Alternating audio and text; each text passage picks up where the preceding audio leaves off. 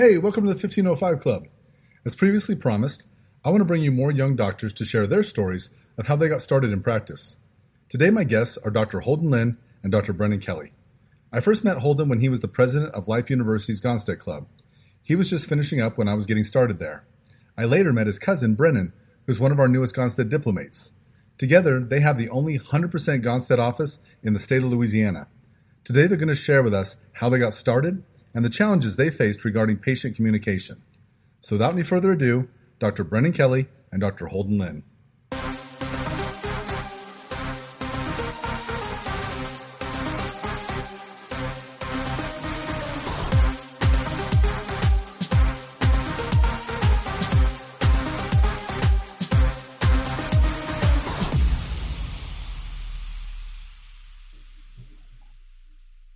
Hi guys, thanks for joining us. Yeah, absolutely. Happy to be here. Thanks for having us. Very excited. Thanks for having us. Yeah, you bet. So we're going to talk a little bit about, we'll talk about a few things, but we're mostly going to talk a lot about the whole process of patient education from a kind of a newer perspective. When I came back to my hometown to practice, I came to a town where nobody knew what Gonstead was, and it was my job to educate them. Well, you guys did one better than me. You moved to a state where nobody knew what Gonstead was. And so when you first came back, what I first want to know is, at what point in time did you guys decide you were going to be the ones to bring Gonstead to Louisiana? And how did that vision form? And how did you know it was going to be Gonstead? And probably more importantly, whose idea was it? Okay, that's actually a good story. Holden, you want to tell that one, or is that for me? No, I think you got it. You started it, so go ahead. Holden and I thought it was a total pipe dream to become chiropractors and then both successfully get through school and then open up a practice together in our hometown. But so, I mean, it was sort of joked about. I mean, we're talking, 2007, 8. I mean, I was in high school. We were young. Oh, and we're just a year and a half apart from each other. We grew up next door. We're cousins, but I mean, more like siblings than anything. So I was at Life. And so my 14th quarter was his first quarter. So we basically traded places in Atlanta. And I had pretty much studied Gonstead the whole time I was in Atlanta. I mean, I of course did my due diligence to check out several other techniques and even learn them and use them in like in the outpatient clinic and things like that. But it was always understood that we would be, strict Gonstead practitioners. Well, when the rubber met the road and I had to sort of be the pioneer to get the idea for the practice rolling and what we were going to do, I realized how much I didn't know. So I started looking for other ways to learn how to open a practice and do it successfully. So I was looking for mentorship. I was looking for anything. I joined AMPed because I actually had an agreement with two other docs who I graduated with. We were going to open up a 3-doc practice. And then, once Holden got through school, we'd figure out how to integrate him later. Well, the other 2 docs were not Gonstead docs. So there was a whole mixture from torque release to Thompson to knee chest, upper cervical. I mean, all kinds of training from the other guys, big DE guys. And so it was a principled practice. And I think that's what the foundation was built upon, that it'd be a principled, philosophically based, subluxation-based chiropractic practice. But there'd sort of be this medley of all sorts of different specialty. And so I definitely lost my way. And the reason this story is funny to me is because I'll never forget the night that we were in our townhouse in Smyrna, which is right outside of Marietta. Holden had just moved in, and my wife, my fiance at the time, we were living there, and they were both like, "Dude, you can't go through with this. Like, you can't do like this. Is not no the goal." This is my wife saying this. The goal was Gonstead only. Lauren, telling me it was Gonstead only, pediatrics, pregnant moms, families. Like, that's what this is about. And it should be you and Holden, and this other thing is just not gonna work. Well, you could imagine the terror in my in my spirit when I realized that I had to break away from the safety net of having partners. So if that we fail, at least all three of us fail together, and it's not as big of a financial commitment. To okay, I got to go it alone for 3 years, and then Holden's going to jump in, and hopefully I didn't die before he gets there, type of thing. So that's how we decided it. Of course, Holden won the spine model his first quarter at Gonstead Clubs week 2. So we knew he'd eventually be the president of the Gonstead Club at life, and then the rest is history.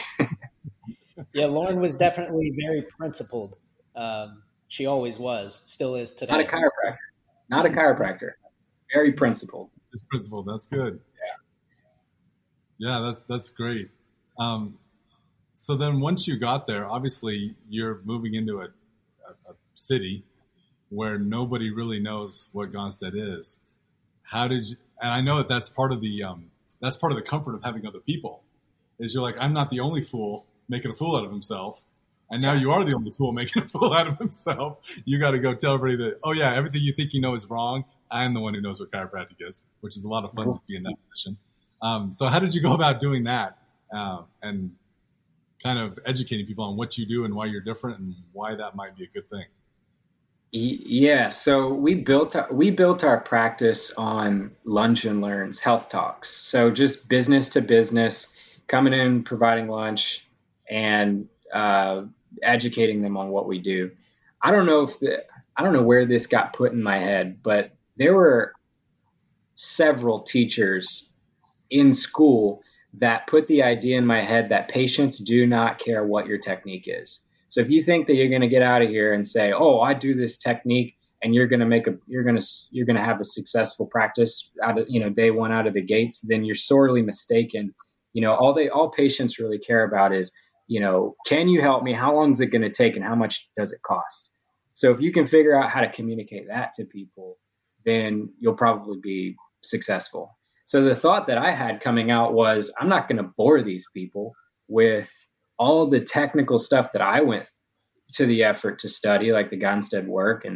But it was more about just keeping it simple. I used the Reggie Gold chemistry of life, the letter N thing. I mean, there was a few different health talks that I sort of kept in my back pocket, depending on the crowd.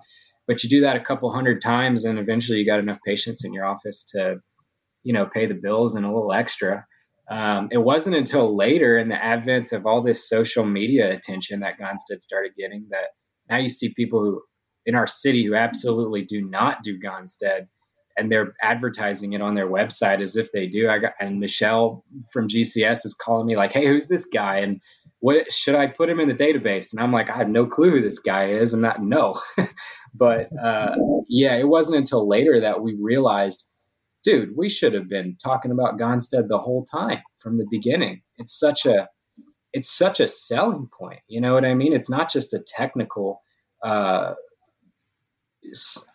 superiority, but it's a selling point. People like that idea, and you don't have to get super technical about it, but you explain the difference. You explain how, a rotational manipulation is not going to correct anything. It makes a bunch of noise and gets a bunch of views on TikTok and Snapchat, but it's not actually taking this bone and lifting it and setting it onto the disc. You're missing the entire 90% of that correction there. And when I told people that, it seemed like it resonated a bit more. And then we were able to start kind of like building our brand around Gonstead, rather than just chiropractic. Yeah, we kept it very just simple chiropractic in the beginning. Lucky for us, there's not a lot of docs around here who just do chiropractic. So we sort of focused on the fact that we were simple, principled, and not focusing on the technique so much. But later we kind of moved into talking about the technique and its differences. I was saying, though, I remember in the earlier stages when Brennon first got started, he had just had his business cards made, and I was back in from school, and I was shadowing him and just following the business. And I took one of his business cards, and one of our friends, his father is a doctor, a chiropractor. And I remember running into him somewhere, and I gave him one of Brennon's business cards just to say, "Hey, look, we're doing what we said we were going to do." And he looked at it, and it read Brennon Kelly, DC, Gonstead chiropractor. And he looked at it and he laughed and he was like, yeah, you're not going to be keeping that Gonstead chiropractor on there for much longer. Nobody cares. And we didn't know what to think at that moment because it meant so much to both of us that we were different. We were our own niche in a way, just because what everyone else was doing, we were not doing that, and we wanted to bring a different aspect of what chiropractic truly was to Louisiana, and more specifically the Lafayette and surrounding areas. Yeah. It's funny how I heard the same thing even before that. That nobody cared. And maybe that's true with most techniques, but even now we have people seeking us out. It seems like there's a number of patients who have been injured by another chiropractor and their symptoms actually got worse. And now they go to social media and now they're seeking out a Gonstead doctor because they've either seen what Dr. Ian could do or they've seen somebody else's Instagram or TikTok or whatever. And there's enough people doing it now that they've seen enough that they go, well, these guys seem to be able to help. If anybody can help, they can. And so then we explain why what the last chiropractor did didn't help them, but why what we're going to do does. And then the most important part, when you actually deliver, they're sold for life. And they're going to send everybody they know. And it's like, it's so easy. So it's funny how that happens. And so then when people tell you, oh, you don't need that on there, it doesn't matter. Well, it does. It matters. Yeah, we went to I was still in school at the time. I think I must have been like in my third year or something. And I was home for a break and I got invited to Times Best of Acadiana. It's a local newspaper does the best, every city has this sort of thing, but it was the awards ceremony, the banquet.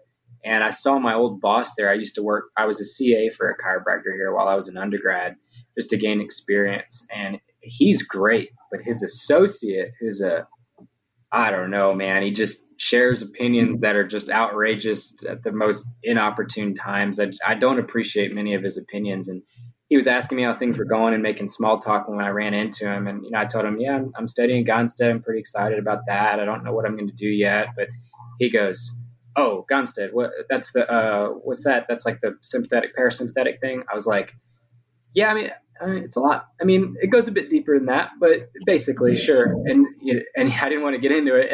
And he was like, yeah, why are you doing that? I was like, well, I just think that being specific with your adjustments just creates such a better result. And to me, it's more scientific because you limit variables. You kind of know if you're on the right track or not. And he was like, oh, I used to be specific when I was in school. This is what he said. I used to be specific. I learned a couple techniques. 2 years in practice, you'll never be specific again. It's a waste of time. I was like, oh, well, thanks for your opinion, but we'll have to see. I'm pretty sure I'm going to remain this way, but we'll see. We'll see. It's so funny that somebody would have the audacity to tell you something like that, Yeah. And I find the more I'm obsessed with the idea that the way I can get better is to become more specific. It certainly isn't become more generalized. That won't help anything. So yeah, it's kind of funny. So you were saying how you're kind of unique because you don't have anything else in the office. So I'm guessing that you probably have some people around you doing PTs kind of stuff and that other kind of stuff that goes on. And of course, we even have people who say they're doing Gonstead who add that stuff in, and that's fine, everything. But I know Holden at Life, because our time just barely overlapped a little bit. But I know that Life really isn't that big into the PT. They teach what you got to teach to get through boards, but they're not really trying to teach you to be a physical therapist. So right. Coming out and coming into practice, did you ever have to kind of deal with patients who thought, well, the way I get it phrased is, what exercises can I do to make this better? Did you deal with that? Definitely. Always. And yeah, I still deal with that. I used to get more upset by those remarks or those questions, but I've learned to just sort of take it in stride and not really think too deep into it. Of course, between us, I would prefer that we just don't even go into that arena. But I do believe that, like, if the patient feels like you're addressing it from multiple angles, that you have their best interest in mind, I throw out general recommendations, and most of it is just something that I can spout off in 15 or 20 seconds. I used to spend way too long explaining this stuff, and I realized that was not conducive to running an efficient practice. So I've always tried to find ways to streamline that information, whether it's handouts or I actually had a video library on Google Drive that I'd make a quick note, share it with this patient. And then after the shift, I'd go to my Google Drive and I have their email address on file. And so I'd share it with them. So I have people who have access to like videos of me explaining how to do a wall angel or explaining how to hold a plank properly or, things like that. I don't really spend as much time doing that anymore. I've tried to create relationships with other professionals like physical therapists, massage therapists, etc., to refer to if I feel like it's a question that's beyond just a really general, easy solution. Like you need to set a goal to be able to hold a push-up position for 60 seconds. Talk to me, come back and talk to me once you got that down, like for a spondy or a hyperlordosis or something. But if it's something like really specific that I feel like, oh man, this lady has been struggling with this coccyx pain and, I've checked the ASIN, I've even checked the coccyx, no trauma, sacrum we adjusted, just not getting the results that I want. I know a pelvic floor therapist I can send to, and they'll ask them all the questions that I don't know the answers to, and I don't even feel like trying to answer in the first place. Yeah. I think every now and then see whether or not a patient is actually holding their adjustment as well as we'd like them to, or as long as we'd like them to. If you feel like you're getting a good set, I do think a strong core will help assist that patient hold adjustments longer and longer. So although we don't go into the details of, what exercises to do or how to do them, we do give recommendations as to how you can help yourself hold adjustments a little bit longer. Yeah, I think that's a good Gonstead approach. That's the one I learned many years ago, and that's how most of them work. We can give you little tips, but we don't really do that. Can I add to that actually, real quick? There's been a couple of situations recently where I felt really confident about what we were addressing from the adjusting perspective, that it really just needed a few visits to prove that we were making the correction. So like somebody would say, the exercise thing, what should I be doing? Whatever. These are usually like really motivated people, right? Like people who want to get better, like good patients, right? So I'm not offended by that question. I just take it as they are taking responsibility for their health. I can appreciate that. They want to do anything and everything possible to help themselves. And so I'll just say, well, you know what? I really think that we're onto something here. I don't want you to do too many new things at once. Let's let your body take one thing at a time and watch how it changes. I really think that fifth lumbar adjustment is going to make a huge difference. Once we're 4 or 5 visits down the road, depending on where you're at, I may make a recommendation about that, but let's hold off.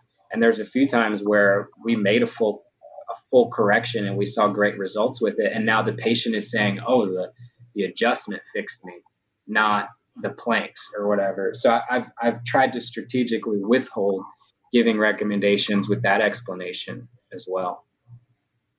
That's what I do. I tell them, let me get it fixed first, and then I can show you some exercises to help stabilize it, to help protect it, for that exact reason. But also because I don't want them doing sit-ups or crunches when they've got a fifth lumbar that's posterior inferior. It's not productive to what we're trying to do. So I'm like, no, don't do any exercises. Leave it alone, and we'll fix it, and then we'll go after there. So Holden, when you first went out there for peak, but Brennon had already been in practice at least 2 years, probably pushing 3. Were you worried at all that he had this huge head start, he had these patients, but there might not be anybody left for you? Was that a concern at all? Yeah, absolutely. I also, in Louisiana, you can't peak at an office in Louisiana. So that's not allowed. So I actually had to do my peak elsewhere in okay. Arizona. Okay. I forgot. You're right. I forgot about that. Yeah. But I wouldn't say that was a huge concern, but it's definitely an idea that kind of stays in the back of your head until you actually see what the population is like in that area where we decided to open up. I was honestly more concerned with my ability, especially in like cervical chair, to actually get these people better as quickly as I'd like them to. I think that was honestly the main concern of mine. I knew there were people that wanted what we had. We just had to educate them as to what it was and how it was different. Yeah, there's always the concern if there's 2 or more people in the office that if you're not up to par with them, your patients are all going to kind of find their way to them. So you're like, I don't have to be perfect. I just have to be at least as good as you is kind of the trick. Right. Well, and I've been adjusted by Brennon since I started this chiropractic journey. So I knew his skills and the level that they were at. And so that was a little intimidating, but it was also refreshing to know that this guy started in the same spot that we all start in. You know, his skills had to be refined over the years, and it was someone who I could go to when I was having trouble with things. So I think there were, and I know there were definitely more pros than cons to stepping into something like that. Yeah. Yeah. I know. So one of the questions I get a lot, and I know this is the thing that worries people a lot, is the whole idea of opening your own office, because you take on a lot of debt and write a lot of checks before you get your first patient. So that whole process with finding your space, what kind of thought process did you have? Like, were you thinking, we're going to kill it, let's get a gigantic unit? Or were you thinking, let's be conservative, or let's just try to be reasonable and hope for the best, but not be too optimistic? What was your thinking with that? It's a hybrid for sure. The starting we're in our second office right now, but the starter office was a hybrid between humble beginnings and let's get a few bells and whistles because it's going to help me with my sales pitch when my adjusting skills still suck. You know, so like there was a lot more talking and a lot less adjusting in the beginning. And now I would say there's a lot less talk and a lot more clunk, if you know what I mean. So in the beginning, it was like, so I trained through the Jumpstart program with Amped. And that's really where between that and my peak experience, because I peaked in a couple different locations, one in Georgia, who's not Gonstead, but was an Amped doc who was seeing a little over 300 visits a week. And I really got to get my hands dirty and adjust a lot. But then I also peaked in Ohio with the Schwanzes, with John Schwanz and Tyler Schwanz, because they're affiliated with the AMP program. Honestly, I didn't know what I didn't know, but I knew that there was at least enough of a template for me to use in order to find a space, negotiate a lease. There were power partners that I could use as a part of that organization where they would kind of help you find what would work. And they've already worked with other offices that have successfully opened, so that this is not uncharted territory for them. They know what you're looking for and how to set you up. So I leaned into those resources and delegated a lot of the things that I didn't know how to do in order to just get the foundation laid so that we could find a place, get a lease, and get open.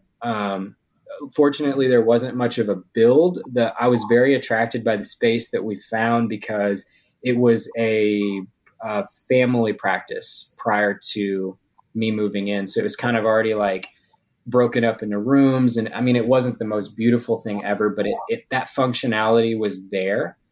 And I didn't really have to put much up. I built one wall in the back, and then I had to lead line it for X-ray. So I brought in my own X-ray machine. They didn't have an X-ray machine. Bought it refurbished from a local vendor that I just happened to run into at a convention. And I went through the SBA for a small business loan, which I personally had to guarantee. I had no other options at that point. The third bank I talked to actually funded us.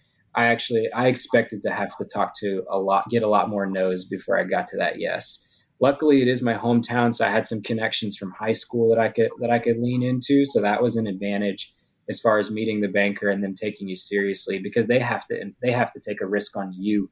They got nothing else. I didn't have real estate. I don't have collateral. I don't have equipment. I had nothing. It was just me telling them what I wanted to do. And luckily, it's a smaller bank, and so they're going to be much more like local business focused than like a medium or large size bank that's just like, if the numbers don't play out, they don't even take a meeting with you type of thing.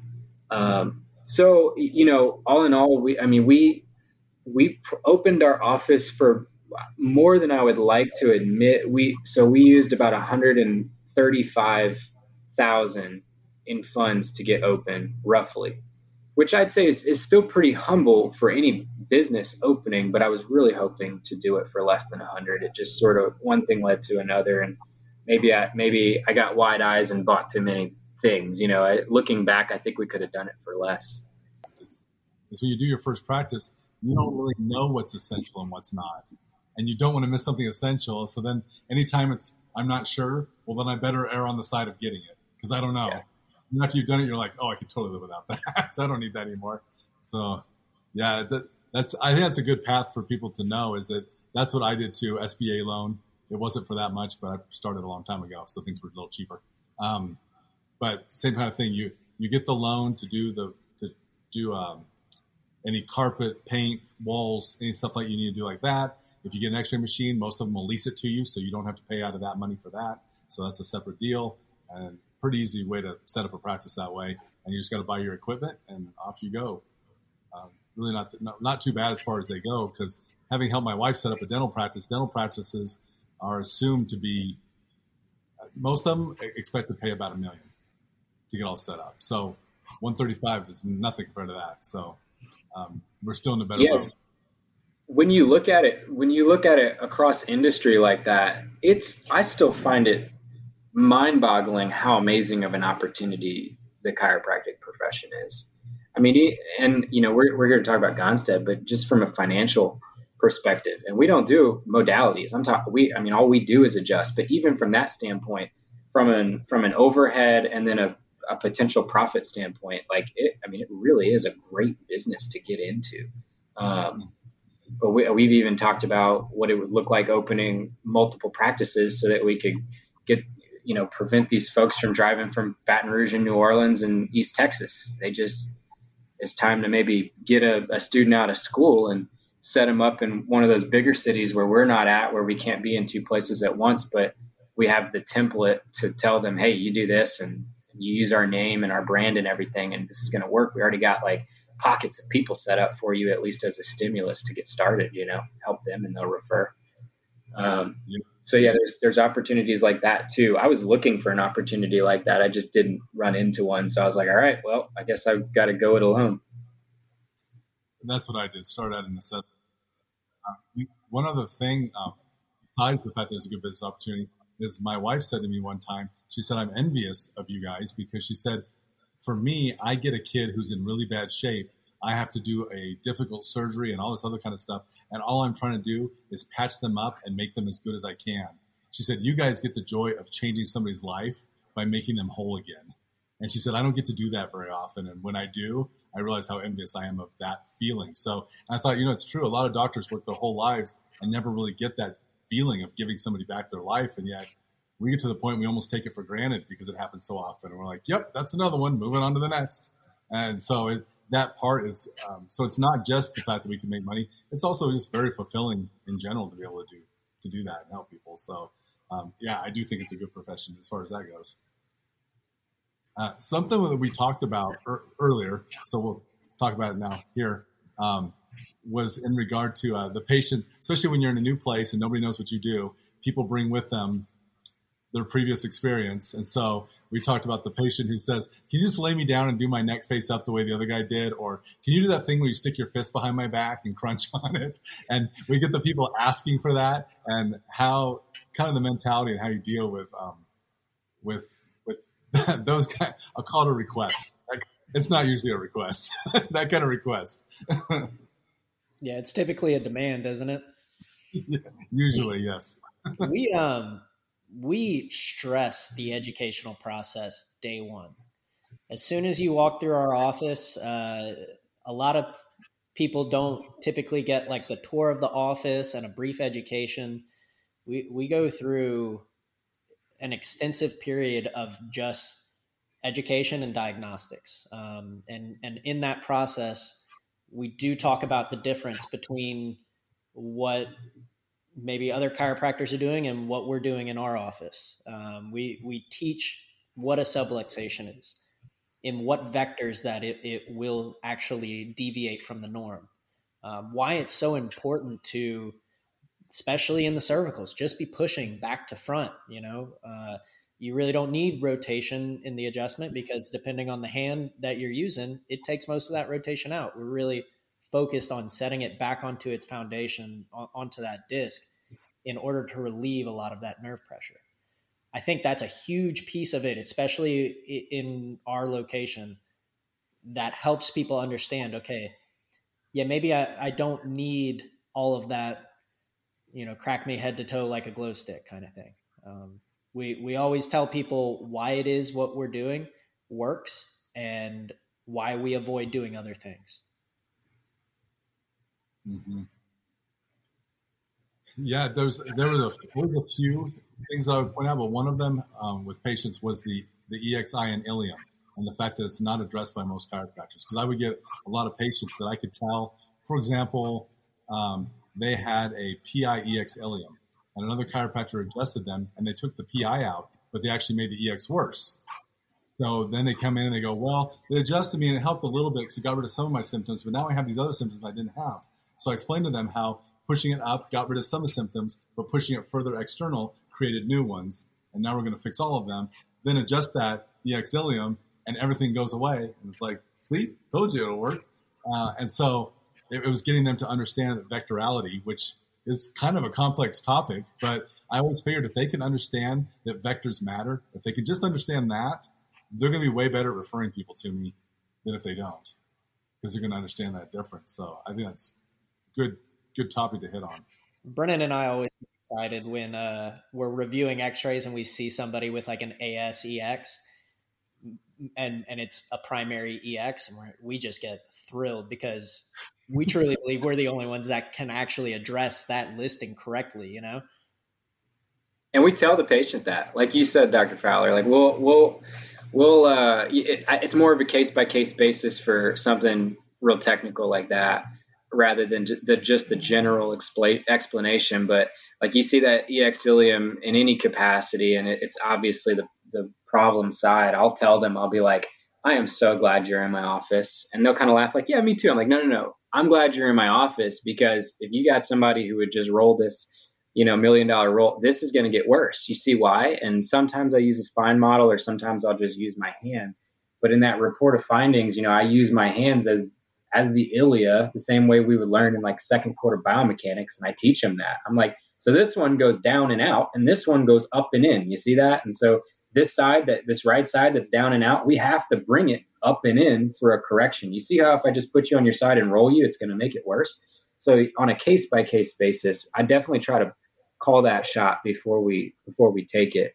I think that helps too. And I mean, that's not just with the ilium, but anywhere in the spine, like you see how we can't work on this area at all because of this. That's going to make your neck real sore. We need to come all the way down here to this ninth thoracic to be able to help this. And once you start doing it and they actually see the results with it, like you said earlier, I mean, they're years for life. They see that, they feel that it's set in stone, Yeah. And the x-rays make such educating them as well, because I've had patients in the last couple of weeks where I'm like, I know that this is your problem. We both know this is your problem, but I can't fix this yet because I got to fix this other thing first. So if I fix this first, you can see what's going to happen. And they go, yeah, I see what's going to happen. And so now it's not like me running all over the place. They totally get it. And I tell them, as soon as we get this fixed, we'll be able to move to that, and we'll know when, and it'll be great. And then when it follows that pattern, they're like, how did you know? Well, it's biomechanics. it's all part of the process. And then they understand how much more complicated it really is than just throwing people on a bench and making things go pop. Mm-hmm. Yeah. And I'll tell them that from day one too. I'll say, it's not about the pop. It's about pushing on the right bone, on the right time, in the right direction. So sometimes I do that and I get this nice pop because it's really ready to accept that adjustment. That's the good ones. Other times we might be knocking on the door. I might have to knock on the door 3-4 times before it finally turns loose on that 5th visit and we really get it where we need to.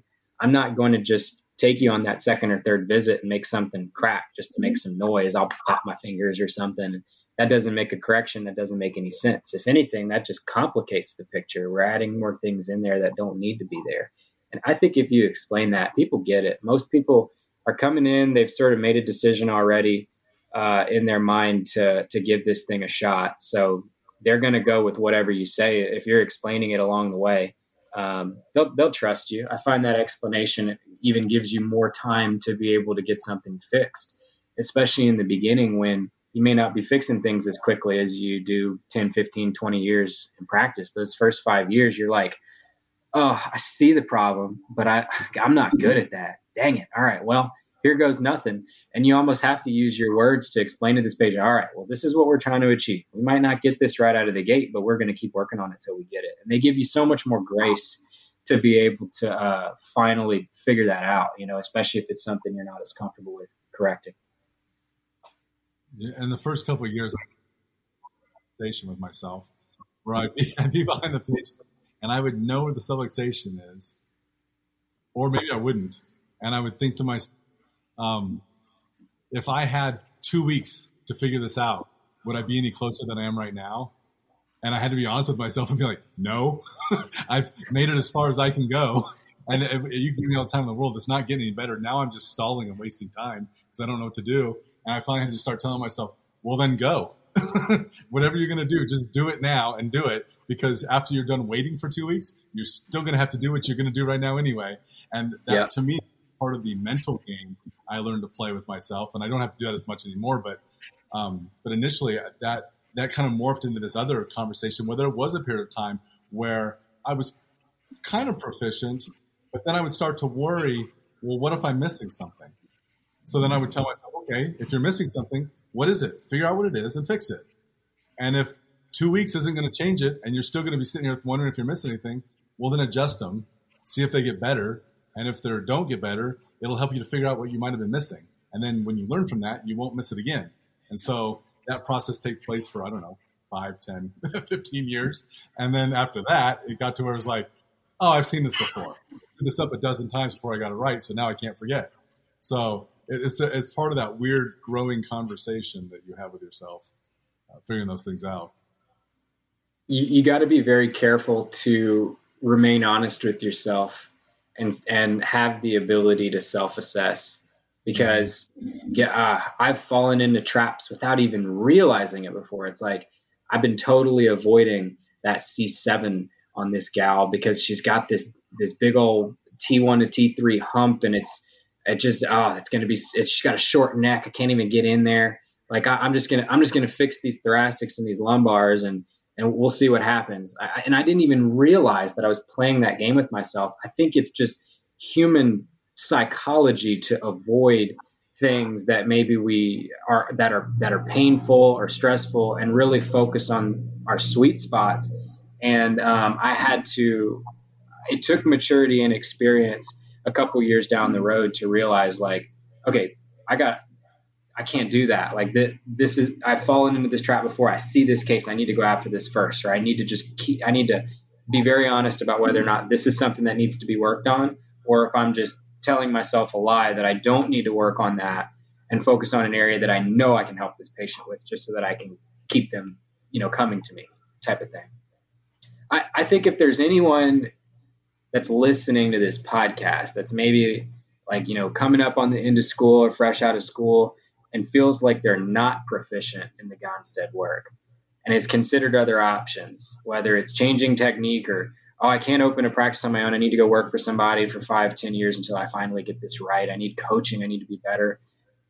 As much as an associateship under an accomplished doc can really push your skills along further, I've also heard situations from colleagues where they didn't feel like they got the instruction or the experience that they really needed. The real experience they got in that associateship was just working on people, so coming out of school, like, do not be afraid to open your own practice, even if you feel like your hands are not proficient or your case management skills aren't there. It comes with repetition. The more patients you see, you get there.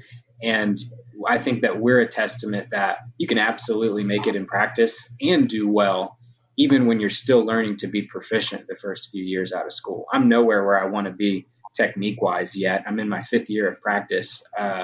but definitely a lot better than I was 3 years ago, you know? Yeah. I've always said that you your milestones. And at year 5, you start doing things. You're like, I don't even know how I know how to do that. I don't even know why that's happening. Things just start magically happening. It's like we were talking earlier about babies and how you wake up one day and the baby's doing things the baby didn't do. And you're like, where did the baby pick this up from? You do it too. Like you hit year 5, you're like, I fixed that patient. And I don't even know how I did it. And like, you just start like getting into the flow of things. And so 5 is definitely one of the milestones where that starts to happen. Because you're out there by yourself, you didn't, as far as your technique goes, you don't really have anybody who's helping. You have each other now, but correct me if I'm wrong, but I'm willing to bet your best teacher so far has been your own mistakes. Yeah. Yeah. So we started an email group with Parker Adams, and we kind of stayed plugged into that as much as possible. When there was a difficult case, we'd send it over with x-rays, case history. If we already started working on a couple things, we'd say what we worked on there. And I learned a lot of the basics on case management through that, just following that email thread for 4 years. So to me, it was as if we had an associateship in that way in terms of learning the case management. So if you have like a remote mentor that you can start sending things off to and getting input on, you won't be missing out on that opportunity, opening up a practice on your own, even if you're in a desert like we are. Not a literal desert like you, David, but a chiropractic desert, as we like to call it down here in Louisiana. But so that's kind of how we filled in that gap. And then there was a lot of times where I just videotape myself adjusting family members or friends, or even a patient from time to time if they were open to it, and they usually are. And then send it to the group as well. So it's not just my main mentor, but it's all my colleagues as well, and some other more experienced people in that group as well that'll offer some advice on, hey, you do lateral to medial or whatever. They'll kind of like pick apart your videos adjusting. So in that way, I feel like we were able to supplement some learning. But man, I really wish I had an experienced doc like an hour down the road that I could go and work with a couple times a month. But that's just unfortunately not the case. I'd have to go 5.5 hours to see Dave Waller in Dallas. Yeah. It's a bit of a commute. Yeah, no big deal. 11-hour round trip. Maybe my chair will get a little bit better next week. Well, everybody's doubting what you're saying. I have kind of a weird example.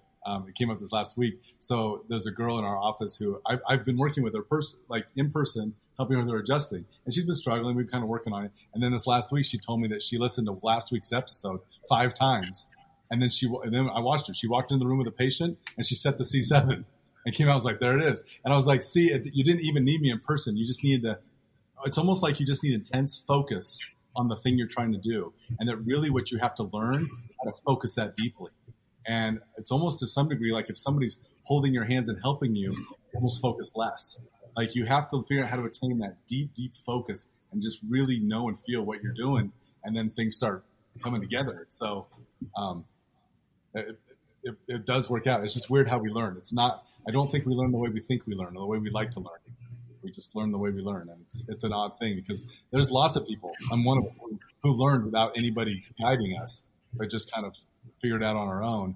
A lot of deep thought. And one of the things I added for them is I told them that right after I did that episode, I saw a video with Conan O'Brien and this martial arts guy. And the guy was showing the Bruce Lee's 1-inch punch. And so he was teaching Conan how to do the 1-inch punch. And the first time Conan did it, he almost broke his hand. And the guy said, no.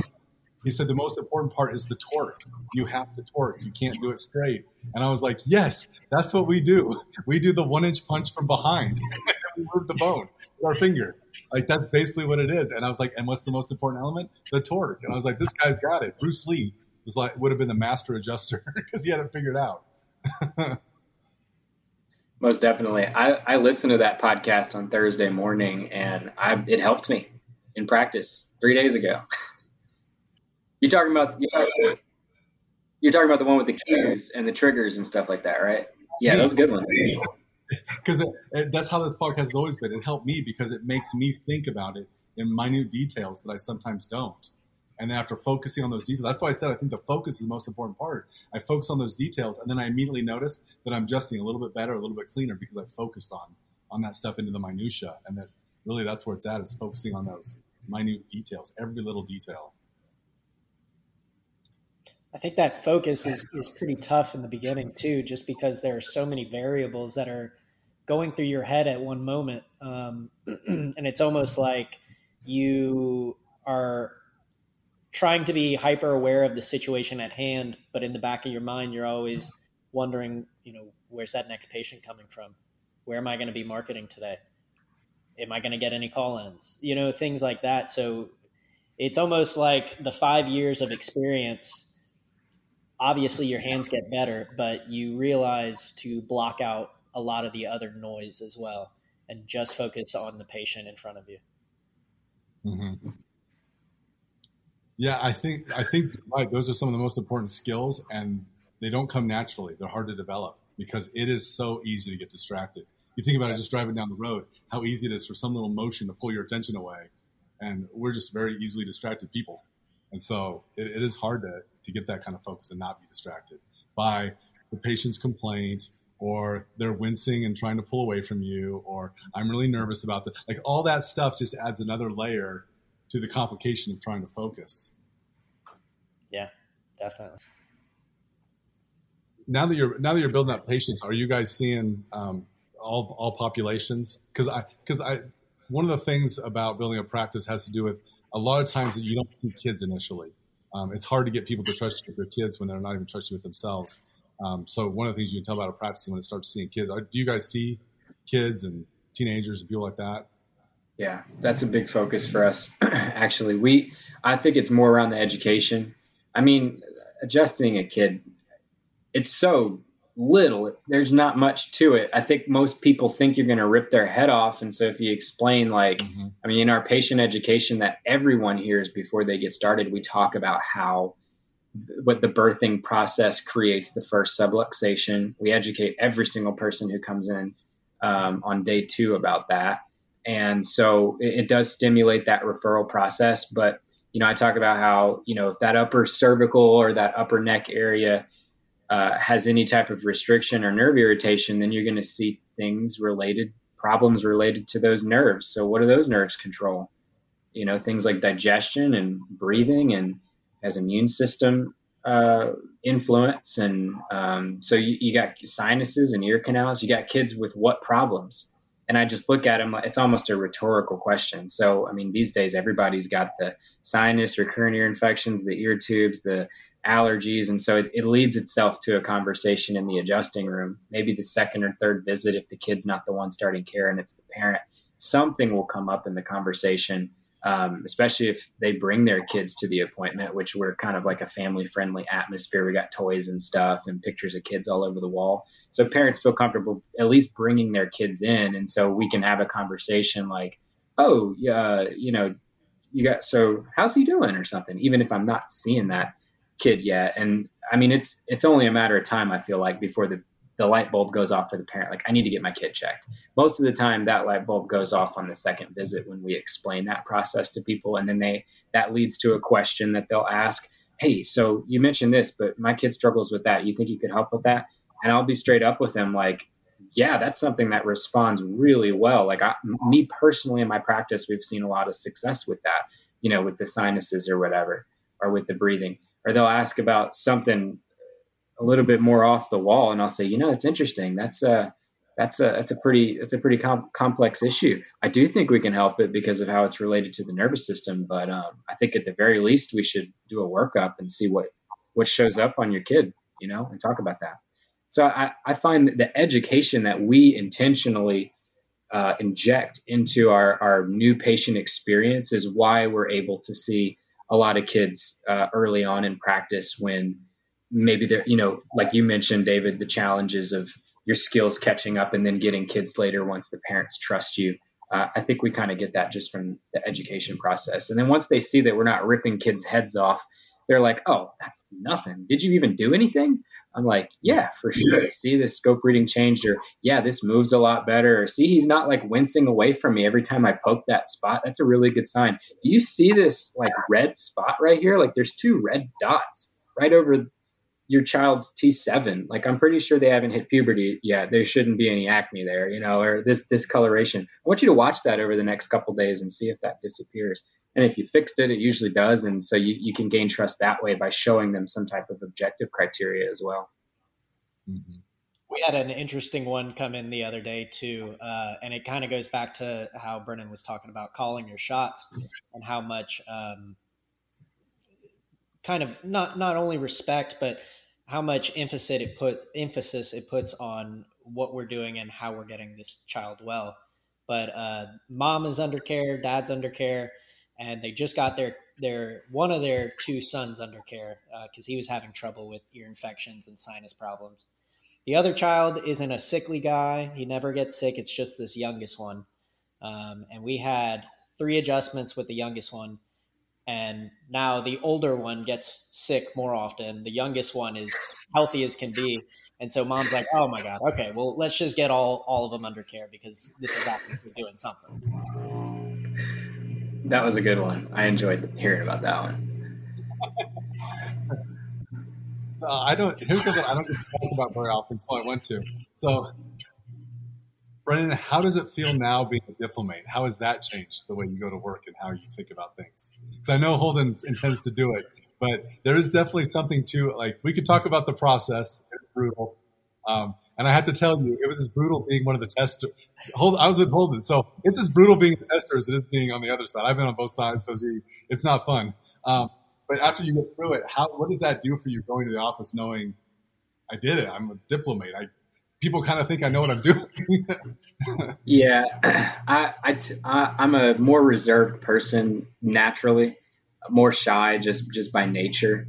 Any talking or outgoingness that you've noticed with me is intentional energy that is being spent. I'm not, gaining any energy from that. So like when it comes to posting on Facebook and, showing videos of myself adjusting on Instagram and stuff like that, you won't see it. Just because I'd prefer to just kind of, I guess, mind my business or whatever. So in the first 5 years, you're definitely like, well, am I really one of them? Like, am I really like, I say I'm a Gonstead doc, but do I really like hold weight against the bigger college of people? Like, would they approve of what I'm doing? And that thought is constantly in the back of your head. Like, I'm trying real hard to be this. I don't think I'm there yet. I'm definitely dedicated to get there. And I'll be confident to say that one day. But the diplomate process was like, I guess, a rite of passage, but just an extra stripe on the belt to be able to go into practice the next week and say, like, I am this. Like, I am qualified. I know what I'm doing. It was a boost of confidence for somebody like me who's naturally more shy and reserved. And, I'm sure people would watch me and say I do good work, but to have that extra stamp of approval really made me feel more comfortable about what I was doing in the rooms, Yeah, and we've done that. We do it live for the officers, but you see the same thing even there.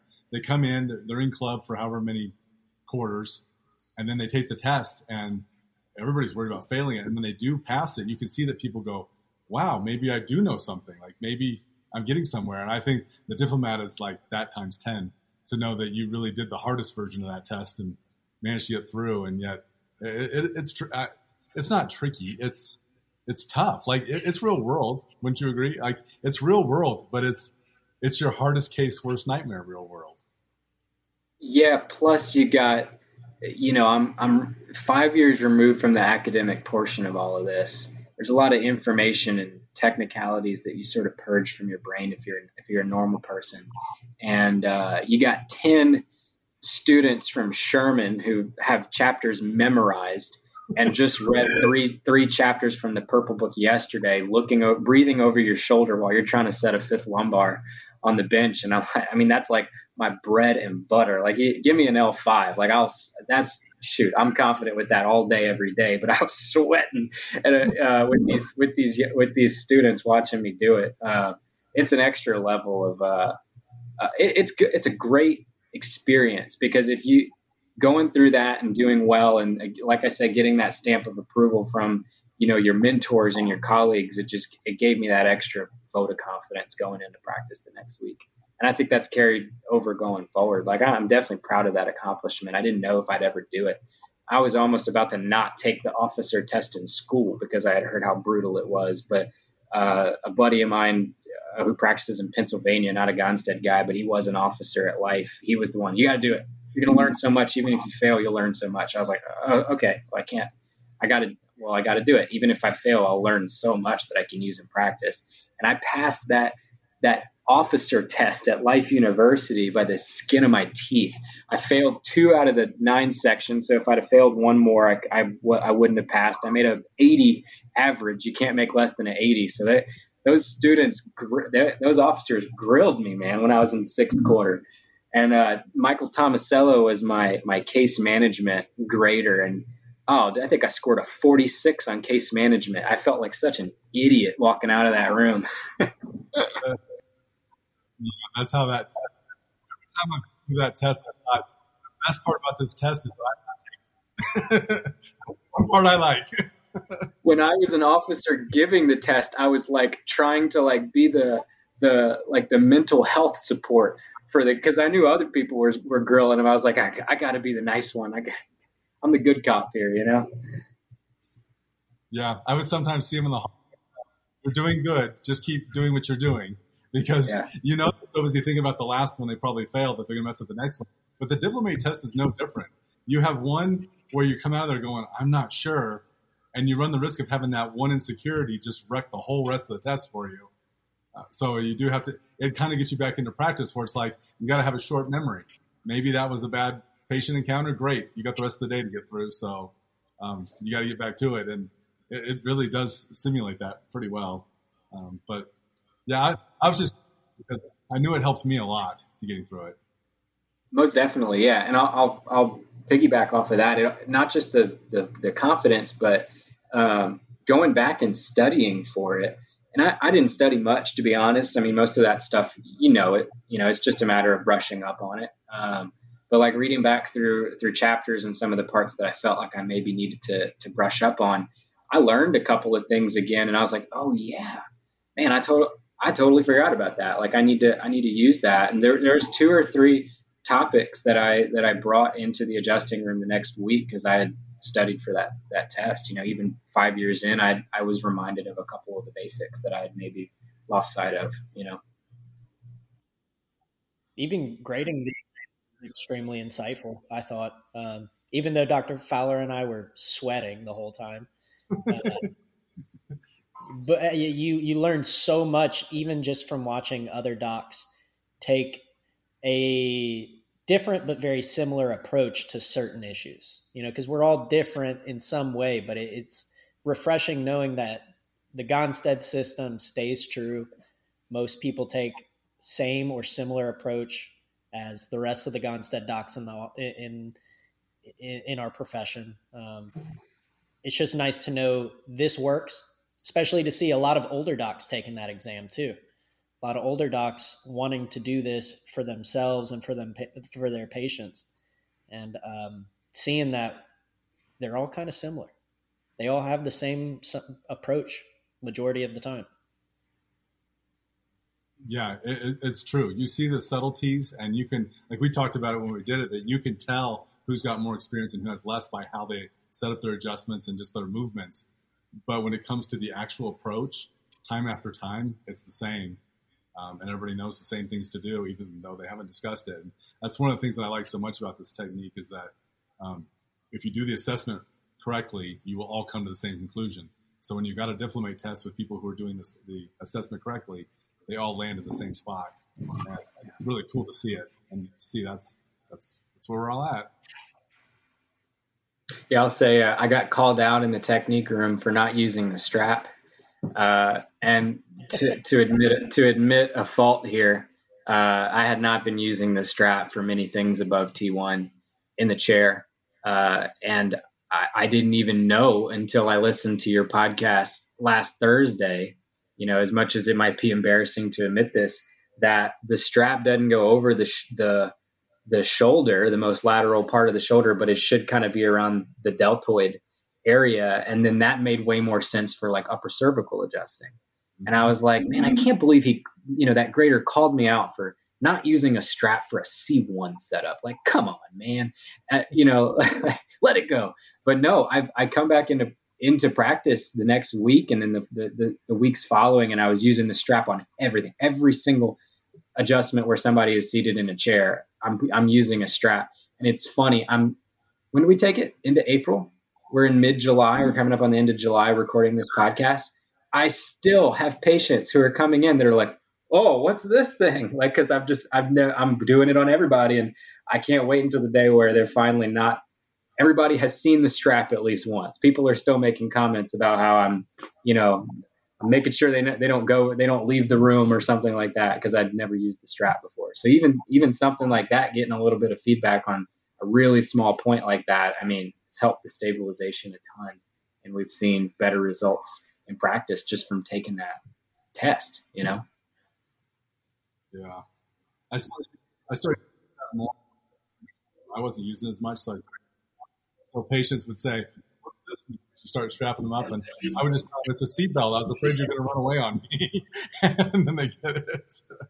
I haven't been calling it the strap because I feel like that might be an aggressive term. I've been calling it the seatbelt too, because they're like, oh, that's something I'm used to. I wear a seatbelt every time I get in the car. You got to be careful how you explain the strap to people who've never seen that before.